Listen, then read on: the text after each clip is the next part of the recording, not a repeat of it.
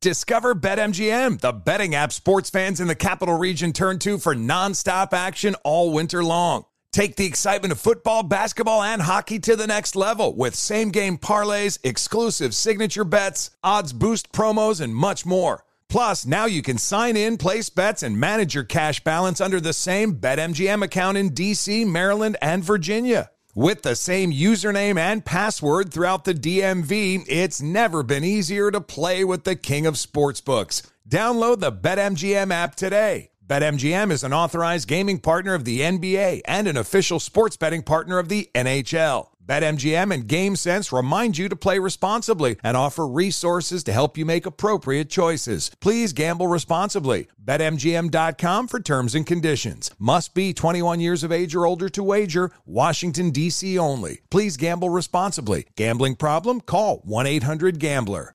Welcome to 500 Greatest Songs, a podcast based on Rolling Stone's hugely popular, influential, and sometimes controversial list. I'm Brittany Spanos. And I'm Rob Sheffield. We're here to shed light on the greatest songs ever made and discover what makes them so great. From classics like Fleetwood Mac's Dreams to the Ronettes' Be My Baby, and modern-day classics like The Killer's Mr. Brightside. Listen to Rolling Stone's 500 Greatest Songs on the iHeartRadio app, Apple Podcasts, or wherever you get your podcasts.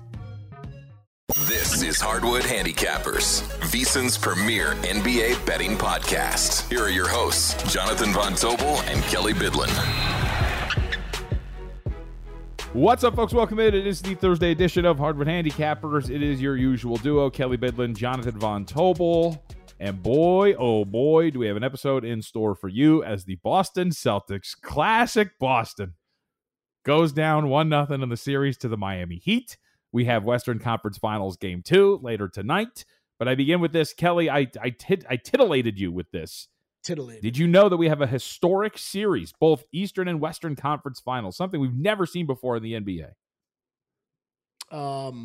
No. A repeat of the repeating teams from a bubble playoff. I mean, that is yes. That's historic. We've never seen that before. That is historic. It's the first time it's ever happened. No, what do you got for me? No, but I'm of course referencing in the Eastern Conference Finals. For the first time ever, a series has been decided after one game, and in the Western Conference Finals, a team that won Game 1 actually lost Game 1 and is now treating it as a loss. So that is historic in both series. It's been absolutely fantastic. No, of course I'm being sarcastic. So let's start with last night. The Boston Celtics turn in just a classic Boston Celtics performance, which I had trouble watching. Yeah. Thank you, YouTube TV. Can I give you my initial reaction real quick in one word? Yeah. That was it. Is that to YouTube TV or is that to the Boston Celtics? That's the Celtics. And just that whole game. That whole day yesterday, yes. Absolutely brilliant. 123-116, the final score. The Miami Heat go out and get a win, take home court advantage, now lead 1-0 in the Eastern Conference Finals. And as I mentioned, just a classic Celtics performance in which they give up, after leading by 7 at halftime, over 40 points in the third quarter. They look all of a sudden like they can't defend a lick, even though in the second quarter they look brilliant and absolutely fantastic with the way that they were scoring and defending at a very high level. And Jason Tatum does it. I think it was zero field goal attempts in the fourth quarter for Tatum, had multiple turnovers, including a travel and a ridiculous pass that he tried to give to, I can't remember who, but was Jimmy Butler standing right there like, yeah, I'll take that, sure. 3 turnovers, 0 field goal attempts. Classic Boston Celtics performance yesterday. So what do we do here? What is the takeaway? And I know that there's a lot of people who are going to sit back and laugh and wait. And I got to say, Kelly, I'll start with, I think, again, maybe Tom Haberstroh had a point. 16 of 29 from three-point range yesterday for the Miami Heat. They shoot over 55% from three-point range. Kyle Lowry in, first quarter or second quarter, could not miss a contested shot to save his life. On contested two-point attempts, they shot nearly 60% from the floor. What do we do with the Miami Heat after game 1? Give them a round of applause. I mean, look, it's a great performance. They're a well-coached team. They know exactly what they're doing. I think that part is very. Is it easy to quantify? No, it's not, JVT. But like when you see those two teams on the court yesterday, it's it's very obvious that one knows exactly what they're doing at all times, and the other not so much. I don't want to say not at all, but not so much. I'll bring up the shooting percentages real quick because we'll get that out of the way. I don't want to say that I don't think anybody should overreact to a team that shoots 51% from three and makes 10 for 15 of their non-paint 2-pointers. That is incredible shooting. And there were times when it just felt like everything was going in for the Miami Heat, especially in that third quarter. Now, of course, does defense have to do with some of that? Of course it does.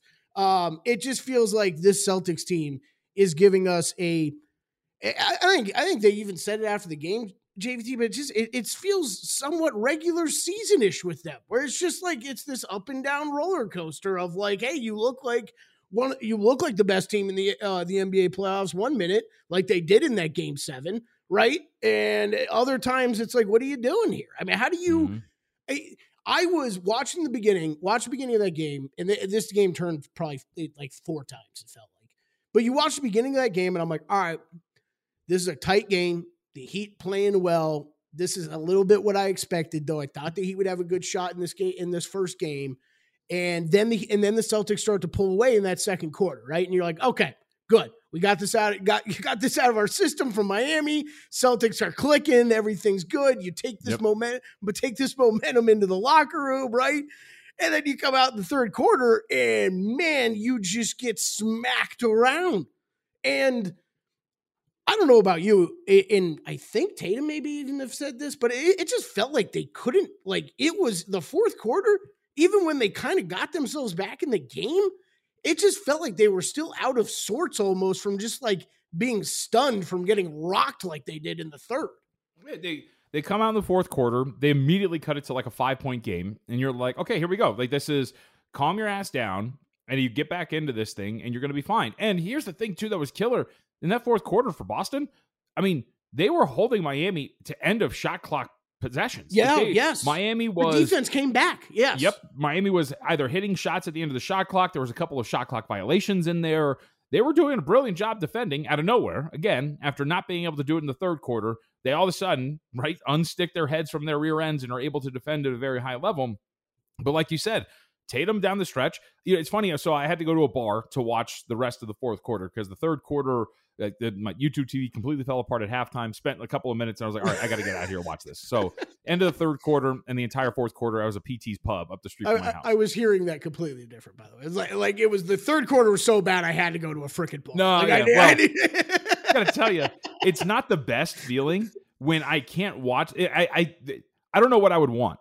Would I want to be able to watch that complete meltdown of the third quarter?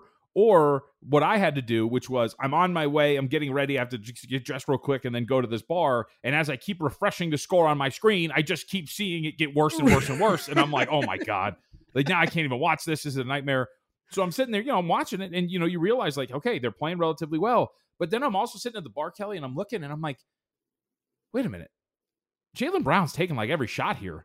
Mm-hmm. Where's Jason Tatum? Yeah. Like, he's playing, right? And sure enough, like he's there, but he's just not performing very well. There's the travel that he commits where he leaves his feet on a jump shot and then tries to dribble afterwards. You can't do that. There was a turnover, as we mentioned. As you said, no field goal attempts from him. And it goes back to what we talked about, which is like, I don't want to not credit Miami. But when there's things when you're like, hey, they're shooting over 55% from three. Hey, like their best player is only taking no field goal attempts in the fourth quarter and turned it over 2 times. Yeah. You watch the way they defend in that fourth quarter, and I can't help but come away from that game thinking Boston completely shot themselves in the foot over and over again. And I am, again, willing to be wrong because Miami did some great things. Jimmy Butler, who will be very clear, is effing awesome. He's incredible. Yes. In that first quarter where Robert Williams is contesting shots and Jimmy Butler's hitting those baseline jumpers, mid-range jumpers over Robert Williams, and you're like, all right, it's going to be a Jimmy Butler game, and it sure was because he hits that 3 at the end to essentially put the dagger into it. He was great, but I don't think there's any denying that Boston completely screwed themselves over with the way they were performing in multiple stretches.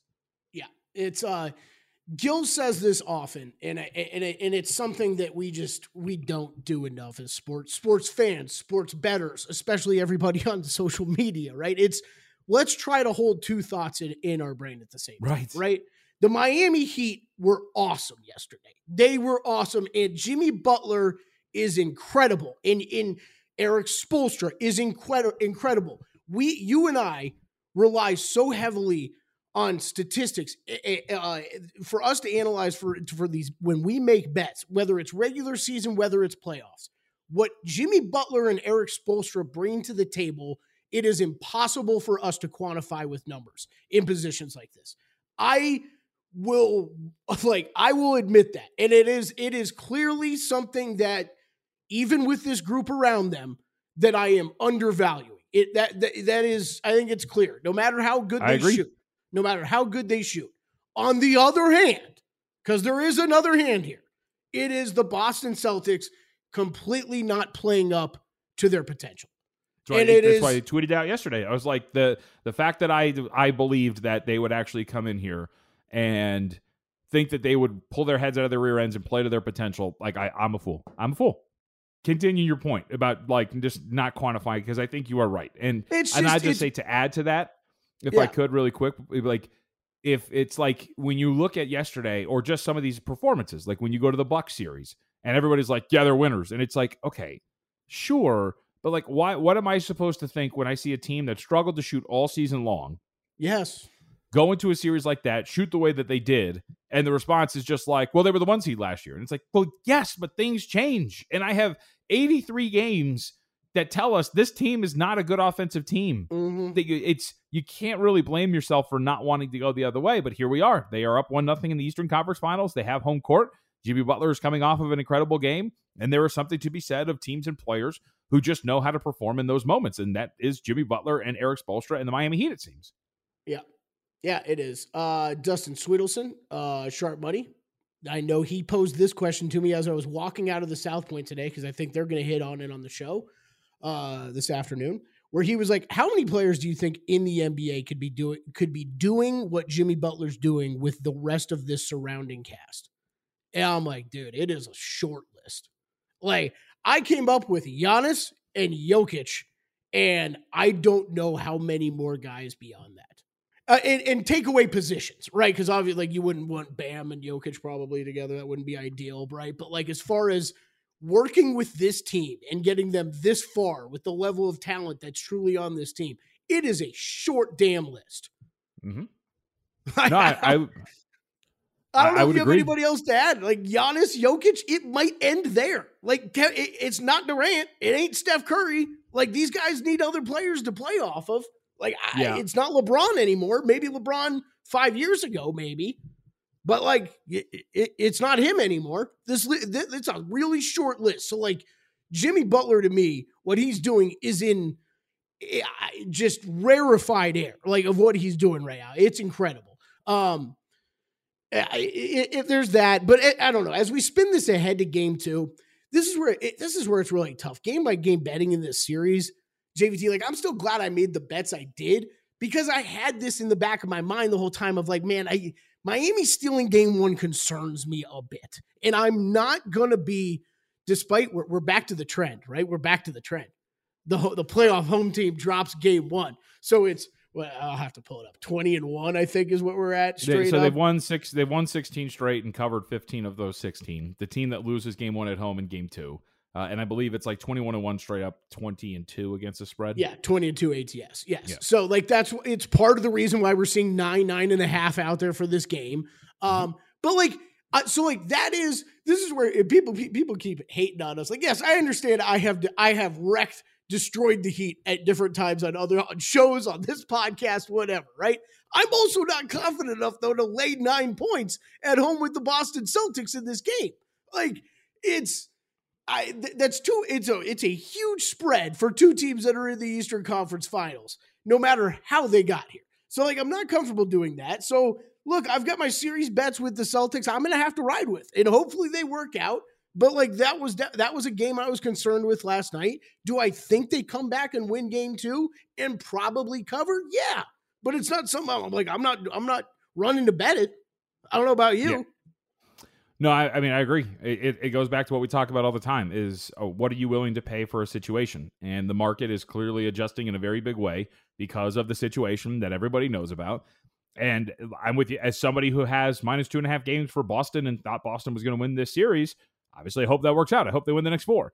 But having said that, when you're looking at it from that perspective, I'd much rather be on the Miami Heat side for game 2 than I would be for the Boston Celtics. So I agree. And it goes back to just a classic conversation we've had this entire time.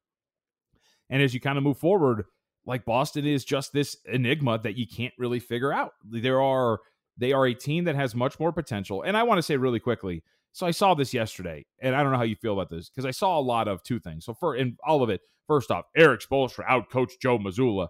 I thought yesterday was all about the players. I thought yesterday was about guys like Jason Tatum and others failing to show up at home against the Miami Heat.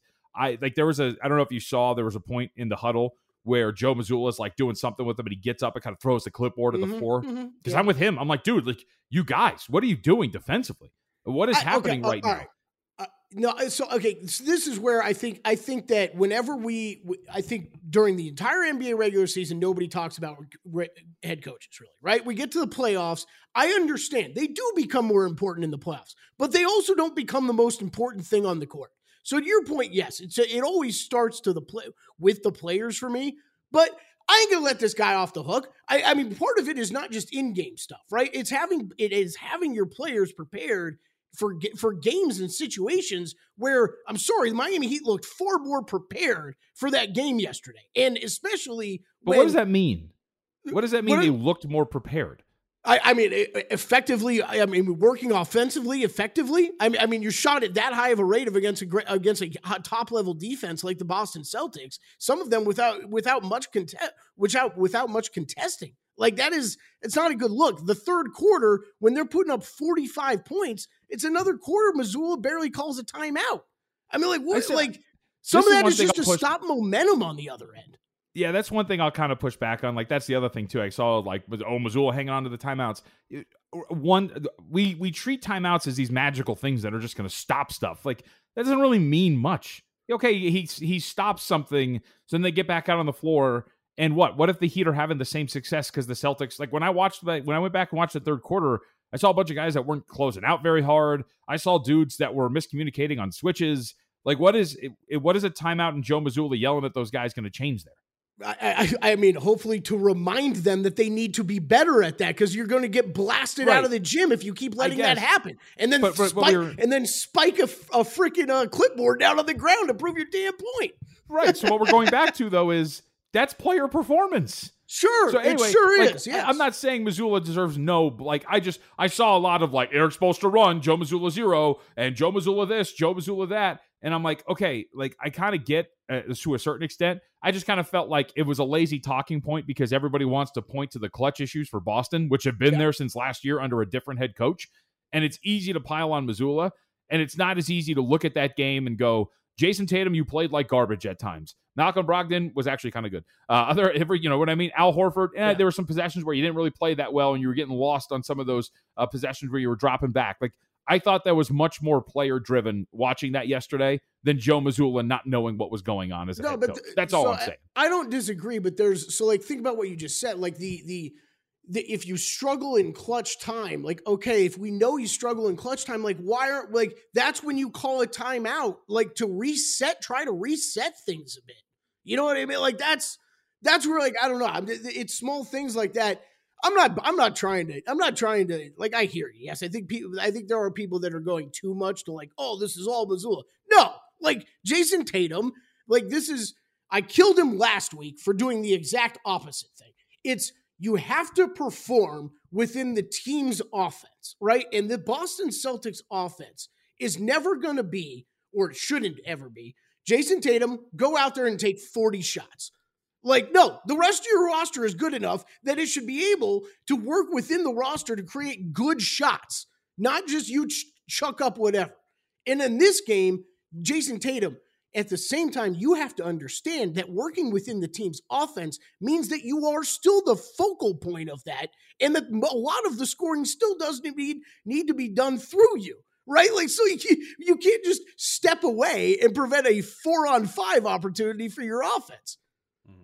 And I mean, that's where like you're talking about, to put it on the players, like Tatum, you can't lose a game like that and go down without demanding the ball, right? Like you're still the best player on that team. You have to have it. Especially, I always talk up Jaylen Brown. I mean, he had, what did he have? 6 turnovers yesterday. Yeah, right. Like that was the other thing. Like all of a sudden, remember, go back to the NBA Finals. Like there was points in the NBA Finals where like, did Jaylen Brown forget how to dribble? Mm-hmm. In like that was one thing too, where they're like losing. Like those are the kind of things where it kind of makes me roll my eyes when when we want to jump on Joe Mazzulla. Is a magical timeout going to stop Jaylen Brown from losing a ball just mid dribble? Is that going to stop Jason Tatum from committing a travel on a wing 3? No. Is that going to stop Tatum from trying to force a pass where it doesn't belong? Is that going to stop Marcus Smart, who in the first half was great in terms of his assists, but all of a sudden started really feeling himself and started to try to lace passes in between legs for no freaking reason? Is that going to like, or what are you doing if you're Joe Mazzulla in those instances? And that's all I know we're sticking on this. We can move on to that's all. You know, we talk about these things coming out of these games, and I just feel like we can hang on different stuff. Like we don't have to go with the lazy narrative that everybody wanted to jump on because that was everybody's pre-flop handicap, which was Eric Spoelstra is going to outcoach Joe Mazzulla. Yeah. Celtics lost. That must mean that I was right and Eric Spoelstra did it. Eric Spoelstra is a great coach. But when I watched that yesterday, as we talked about, kind of bringing it full circle, I watched a team that was consistently shooting itself in its foot with its own performances, as opposed to Joe Mazzulla not calling a timeout in the third quarter that would have turned everything around. Like, I just don't really buy it. Mm-hmm. Yeah. I mean, look, for the most part, I agree with you. There we go. See? That's what we do here. I mean, it's always going to be a players' league. Yes. I think that there is, like, I understand the attraction. Like, of course, Eric Spoelstra is a great coach. And yes, we can move on after this. One other thing I just want to bring up real quick is part of what irritates me with him, though, man, is, dude, does he seem, he is cocky or maybe he's just trying to like put it out there like he's cocky. Like, I don't know, some of these press conferences and stuff he does, it's like, I'm not saying you need to be the coach who's like overreacting to a loss either, but it's like some of these he acts like it's not a big deal. And it's like, dude, we're in the Eastern Conference Finals. Don't like bringing up the fact that you won 3 of 4 quarters does not make me feel like you guys played a better game yesterday. You know what I mean? Like, you still lost. Like, you're 3 games away from being eliminated. Right. I mean, I think he was just pointing to the third quarter was the big difference, wasn't it? I mean, that's... Yeah, right. Yeah, it was. It goes, actually, it's funny. This is why I laugh, too, about this whole thing, Kelly. This team is so similar to the one from last year with a different head coach. It's why I question this whole Mazzulla thing. Go back to... Remember, was it game 1 or game 2 against Golden State? That was like the talking point. Remember, they had won 3 out of 4 quarters against Golden State. And I think there were 2 games they had won like 5 out of 6. But it was like the third quarter each time that they were getting smoked. And like that was the thing that Ime Udoka was pointing at too. Yep. And here we are. I was driving back home from the bar yesterday and I was listening to his press conference. And I thought the exact same thing, which is like, this is what we talked about last NBA Finals. Like, this is, like, I get it. You can point to it and say it's 1 quarter, but like that 1 quarter made all the difference in the world. And that is not going to be something that it can lean on. So that's why, again, I just go back to, I see a team that is struggling in all the same facets that they were a year ago. So I find it hard to want to like go after Joe Mazzulla when a lot of the same players are still here. This is the same team. And all of the issues are translating from one coaching regime to the other. You know what I mean? Yeah. Yeah, but like, think about last series, right? Like if the players having to go to tell him to put Robert Williams on the court, right? Like, it's... No, he's not perfect. He's not perfect, but at all. But I'm just saying, like, a lot of the core issues we've talked about with this team or translate from last year. And there was a different head coach there. Or... Joe Mazzulla was on the bench, so maybe it's still all his fault. No, and I completely agree that, I'm sorry, when we have a team that is like this, that we hold to this level where we think they're this good in the NBA, like, and it's a team that's been together, like you said, yes, I put it way more on the players. They shouldn't be an issue. And I mean, we've heard players talk all the time of like ex-players talk all the time about like, I mean, sometimes ignoring coaches, right? Like, sometimes being like, I'm taking this ball. Like, I don't care what the hell he just said on the sideline. And like, that's like Tatum, like that has to be you sometimes, man. Like it has to be. Or Jaylen Brown, like Jaylen Brown too. Like, I feel like he settles into this secondary role and it's just like, Like, it's because like everybody in the media put him in this secondary role. Now that's what, like, how the Celtics play it. I mean, it wasn't in the fourth quarter. I watched Jaylen Brown almost like take that fourth quarter over because Jason Tatum didn't want any part of it. So. Well, exactly, right? But that'll even point to, like, I guess as a good thing, right? Like, at least Jaylen Brown's aware enough that, like, hey, he's getting the best player on the team's not doing anything. He's got to be the guy, at least try to be the guy. Yeah, when I saw 3 possessions of Jason Tatum just standing in the corner, I was like, this is wow. It was honestly just weird. You know what I mean? For like besides the fact that, yes, me and JVT have bets on the Celtics side, like, it was just odd. Like, if I was a unbiased basketball fan watching that last night, I would have, like, there was a part of me at one point where I was like, is Jason Tatum injured or something? Like, what's going on here? Yep. Because like you said, there was a couple of those possessions where it's give up the ball or not even touch the ball, but give up the ball and go hide in the corner. And it's like, I'm just going to hang out here. Like, are you injured? Are you exhausted? What's going on? It was very odd. And a lot of people pointed to too as well. Like, hey, told you, coming off of a game 7. It was like, well, there's 2 days in between. I like how we do this with betting trends sometimes, where it's like, because it happens, it's got to fit that mold. Like, I guess you can say, see, Boston was coming off of a game 7. It's a terrible situation to be in. I don't think that was the case. They had 2 days off. It was not like all these other situations where you just have 1 day off after a game 7. Then you got to go out there and do it again. I think that's just a coincidence that they lost coming off of a game 7. Yeah. So hitting on that real quick, obviously I brought that up a little bit yesterday. I think there are, so like even with the trend that we're dealing with for game 2 in this series, right? Like both of those to me, like so many times we get wrapped up in trends and it's like, well, can you explain why this trend would typically happen more often than not? Well, like, hell yeah, on both of them I can. Yes, I do think the team that, regardless of how much rest it is or whatever, but the team that's had more time to focus on a singular opponent has a slight advantage. And I think, yes, a team that if they are the home team, right, in a playoffs and down 0-1, what does that mean? They're a higher seeded team, which means they had a better record, which means they're probably favorites. So, like, should I be shocked that they're winning game 2 after losing game 1 more often than not? Right. No, like, that's what should be happening. Now, it's the to what degree it's happening at is where it's just very extreme right now, right? Yep. You know what I mean? Like, it's like that team should be winning more often than not in that game 2. Like they should be in game 1. They're just not. We'll close out our conversation on this game with this. The Heat are awesome. They're a very good team. They're very well coached. And I still have my bets, so there's only the only thing like I can do is sit there and say, yeah, I'm going to stick by him. But Cirque has already got the money, so I'm not going to do anything here. But Miami is great, and we'll see if that shooting translates to game 2. And if it continues to translate throughout the series, I still say no. But we have now a series against Milwaukee and 1 game in this series that says that they can be an elite shooting team. So we'll see if that carries over. But still, of course, have the Celtics winning this series. I would think regardless of who ends up, never mind. I'm not even going to say. I was just saying, regardless of who ends up winning this series, the Heat are going to get waxed in one of these games because those shots are not going to fall. Oh, boy. He's doubling down. Yeah, that's right. That's right. I'll double down. The problem is I don't know which game it's going to be, right? Yeah, that's right. I mean, like that end of the second quarter, right? Like that looked like I was like, oh boy, here it is. Like the Heat can't make a shot. Like the Celtics defense is stepping up. The Celtics offense is firing. I'm like, here it is. Ball movement. Yeah, yep. Ball. Like everything was looking like exactly like what we handicapped. And then you just look at a box score a day later, and yeah, man, it's crazy.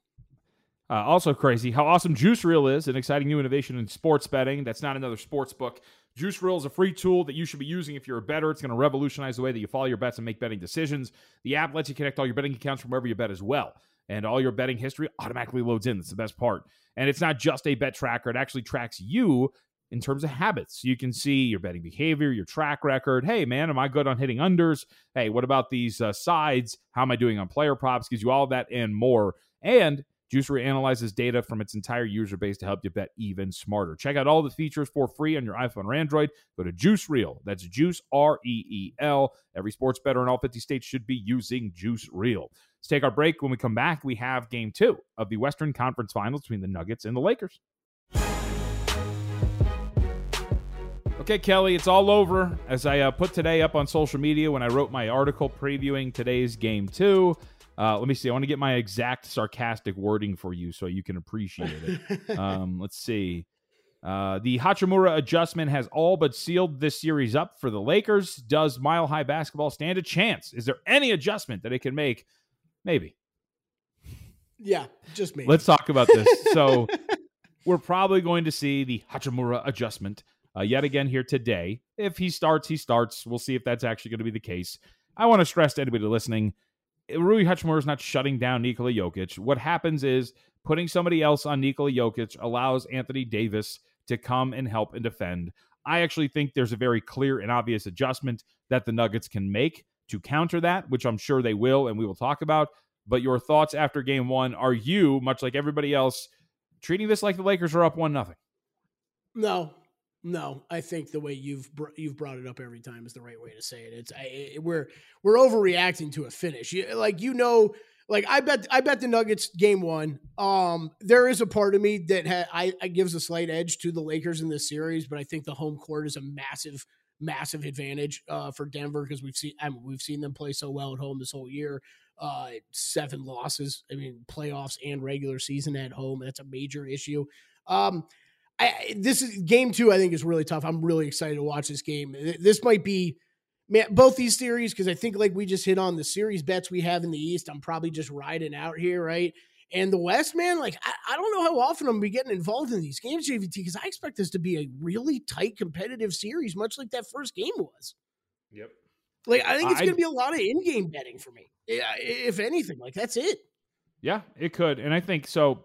Going to the adjustment, and this is why I think this is going to be, if you go back and watch, because I went back and rewatched the fourth quarter, as you put, the 6 possessions or plays in which Rui Hachimura was actually defending Nikola Jokic. And for those who want to know, yes, Jokic, 0-2 from the floor, committed 2 turnovers, offensive rating for the Nuggets in the 6 possessions in which Rui Hachimura defended Nikola Jokic, 0.67. So, sure, it worked.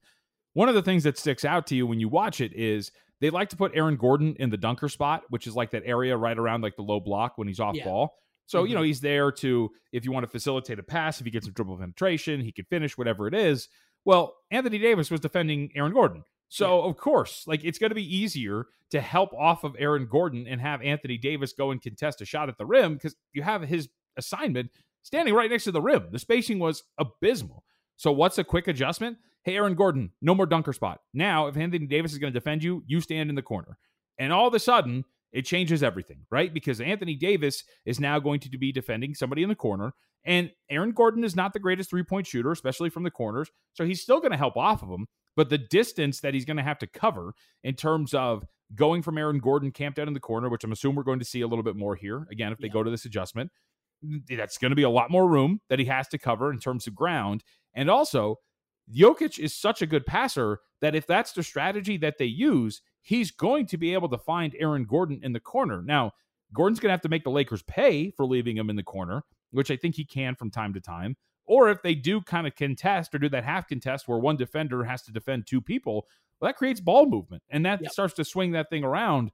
I think it's a relatively simple counter if you're the Denver Nuggets, which is, okay, we'll just put Aaron Gordon a little bit farther away from the basket. Let's see what you guys do now. Yeah, no, I think you're absolutely right. You just said it a lot better, I guess, than I quickly tried to say it yesterday, where I'm like, Aaron Gordon's going to have to make shots. Like that's where, because I think you're right. I think that's what's going to end up happening is you're going to try to pull what you saw at the end of the game. No matter if it's Hachimura or not, the Lakers would love to play that way. But it's like you're talking about. I don't think the Nuggets are going to let them. You pull AD. Either AD's got to man up with Jokic, or you pull him away from the basket, right? Mm-hmm. So you got to do that one way or the other. And it's you said it well too. Of just if you put Gordon in the corner or whatever, doesn't just mean it's a wide open 3. It might mean okay, he's cheating a bit, and it's okay. It turns into 4 passes, and then it's a wide open look, right? So. Yeah, I expect that you're going to see that. And this is what I love so much about this series, JVT, is I think these, like the superstars all have to be super. Like it is, does Nikola Jokic provide, like, does he have the abilities to get out of a double team, get out of a matchup like these guys, like they threw at him at the end. Hell yeah, he does. Like we've never seen a guy with this size when the passing ability that he has. You know what I mean? So it is like, can he get out of almost anything that you throw at him? Yes, he can. The Nuggets should be able to, but it puts the pressure on Jokic to execute, right? Same thing like AD. AD is going to be asked a lot of on the offensive and defensive side of the ball. Can he execute like that? It's, to me, this series is so much more simplistic because of things like that. But it's, man, like, I don't think that there's a huge edge to me one way or the other. Yep. Yeah, again, the home court matters a ton to me. Like it is, and that's why it makes the game tonight huge for the Lakers. Because you asked me this even before the series started. Did I think the Lakers were going to take one in Denver? And I would have, begrudgingly, I said yes. Because they have to. They have to. They don't, obviously they can't win this series. So after that game last night, man, it's kind of like you're talking about. I just really hope I don't think LeBron will let them, but the Lakers better not show up thinking like, oh, but just because how the end of that game went means like basically we've got one win. No, you didn't win, Jack. You didn't win, Jack, buddy. Like start it over. You don't have a win. Like you lost. So you better be playing with some desperation here today. So the market's moving. We're down to 5 pretty much everywhere. Circa's still sitting at 5.5. Market playing the zigzag very much so. And I think, I got to I was in studio with Steve Fezzik the other day when I filled in, a professional handicapper, when I filled in on Sharp Money with Patrick Maher and Dustin Swedelson, right? Swedelson. Yep. And, Fez brought up the fact that, hey, like all of the trends that you're thinking about are working in the NBA. We talked about the Game 2 trend, the down 2-0 trend, going back home. The zigzag has been working quite a bit for quite a few of these series. So I think the market's kind of buying all in on just betting some of these trends blindly, and I think you're seeing that here. We saw this open some spots 6.5. We're down to 5, as I mentioned. Side perspective, if this gets to 4.5, Kelly, I wrote about this morning, I'll bet the Nuggets. If you give me 4.5, I don't know if it gets that far, but I'll be in.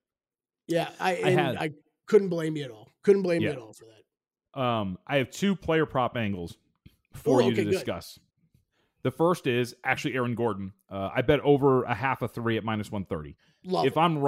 If I'm right in the adjustment that he's going to be more in the corner and they're going to help off of him with Anthony Davis on him, then I think that's going to be one where I just need one made 3 for the game. He's going to have the opportunities to do it. And at -130, I thought that was a fair price. Thought it should have been higher if the adjustment is going to be what I think it's going to be.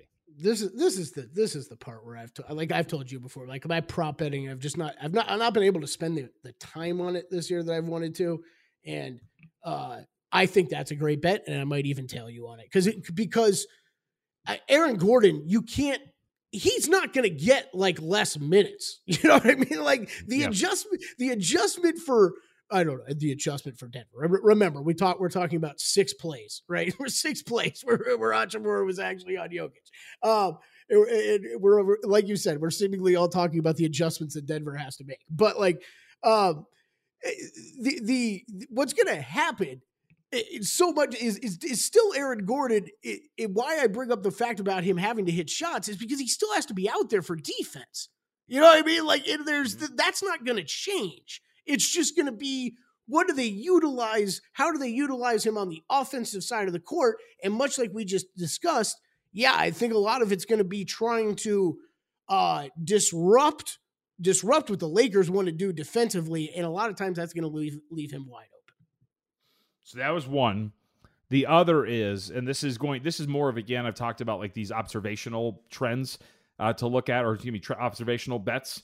Again, like hoping or wishing that I was in a market that had some shops that actually hung player props during a game. So LeBron James' point total is at 25.5. And I don't know if you remember, we talked about this and I brought this up, which is I think the Lakers, or maybe I brought this up to Dustin and Patrick when I was filling in with them. I felt like the Nuggets could do something defensively where instead of putting like Aaron Gordon on LeBron James, they'd be more than willing to put some lesser defenders on him and just tell him like, look, man, like we're going to put the onus on you. You've got to be aggressive. You've got to force the action because we're not going to expend a lot of energy putting an Aaron Gordon type on you. And sure enough, like they were soft switching. Like any time LeBron went after Jamal Murray, the Nuggets let it happen. And there was a lot of possessions where Jamal Murray was defending James. If we're seeing that again, if you're watching tonight and you're seeing that every time the Lakers bring Jamal Murray's man over for a screen on LeBron and they're willingly accepting it, I think that's an indication to go over LeBron James points again. I know he only scored 26, so he just barely got over it. But if they're going to give that matchup to the Lakers yet again, I think that's one where you're immediately going to your app and saying, all right, let's go. We're betting LeBron James points over. If they're not going to try to scram back and they're not going to try to keep Aaron Gordon on him, then that's going to be something to definitely, I think, once you make that observation, go in and bet LeBron James over points. So that was one that I was thinking of. I was actually was thinking of betting an alt, like him to score 30 plus or something tonight. Because of a lot of what you just said, but also like factor in how well AD shot the ball last game, right? And I mean, Austin Reeves too, right? LeBron James is one of the things he is really great at is knowing how to incorporate his teammates, especially when they're playing well, right? And that's what happened. He ends up becoming a little bit more of a facilitator in game one, helping initiate the action to those guys. And okay, it leads to a huge scoring game from Anthony Davis. Now, do the Denver Nuggets try to do anything differently defensively with Anthony Davis? I don't really know for sure. But like, is there a good chance that LeBron James, especially in this situation where you're down 0-1 already, becomes much more aggressive and you simply see more field goal attempts? Like, yeah, I would bet that would happen anyways. So I think it's a good call. That was one I was thinking about betting tonight anyways, is maybe even doing it alt. Before I get to my last point here, a reminder for everybody listening to check out Juice Reel, a great tool that's free that you can use to actually really improve as a sports bettor. It lets you connect all your betting accounts from wherever you bet, and all your betting history automatically loads in. And of course, it's not just a bet tracker. It tracks all your habits as well, so you can really see where you're struggling, where you're succeeding, and build on that as a bettor, one of the better tools that you can have. Juice Reel also analyzes data from its entire user base to help you bet even smarter. Check it out now. It's free. iPhone or Android. Juice Reel, REEL. Every sports bettor, all these 50 states should be using Juice Reel. All right, last point on this for me before we get out of here. I go back again to these conversations of what we choose to wait and what we don't. So a lot of what you heard, I keep making fun of the people who are like, they should treat it as a loss, which, by the way, if we're treating it as a loss, that means that the Lakers are taking this game off, right? Because they got home court, and now they're just going to go ahead and lose this game on purpose because they don't really have to expend the energy, right? I mean, they got home court. They're good. I'm sure the Lakers are going to treat it like a win, too. So one of the things that I like that we wait, and I was actually, as you were talking, I was looking something up, and I stumbled upon a thread here of people talking about, hey, Kentavious Caldwell-Pope, hey, he had his best game ever. That's not going to happen again. Or Bruce Brown, that's not going to happen again. And you know what? To a certain extent, they're probably right? Like those guys are not going to perform to that level more often than not, like they did in game one. But what I love is nobody who thinks the Lakers somehow won game one. It's funny, Kelly, none of them are saying that the Lakers are going to not shoot 45.8% from three again. Right. You know what I mean? Yeah. Like none of them are saying that Austin Reeves isn't going to go 5 of 9 or 5 of 8 from 3-point range again. That's not something that's unsustainable. Everything else Denver did is, but what the Lakers did, no. That could totally happen again. Davis could totally score 40 again. And that's you like maybe I overemphasized this earlier, but like yes, is this series a lot about the stars to me? Yes, it is, but. Okay, how do I word this properly? Simply because you're going to see in my mind at least, you're going to see so few players play in this series compared to other series, right? Like we saw in game one, we've basically seen it the whole playoffs from Denver about basically an 8-man rotation that they're going to use. I don't really think that, like, do you have any reason to think that's going to change, JVT, with the Denver side? Like, I don't.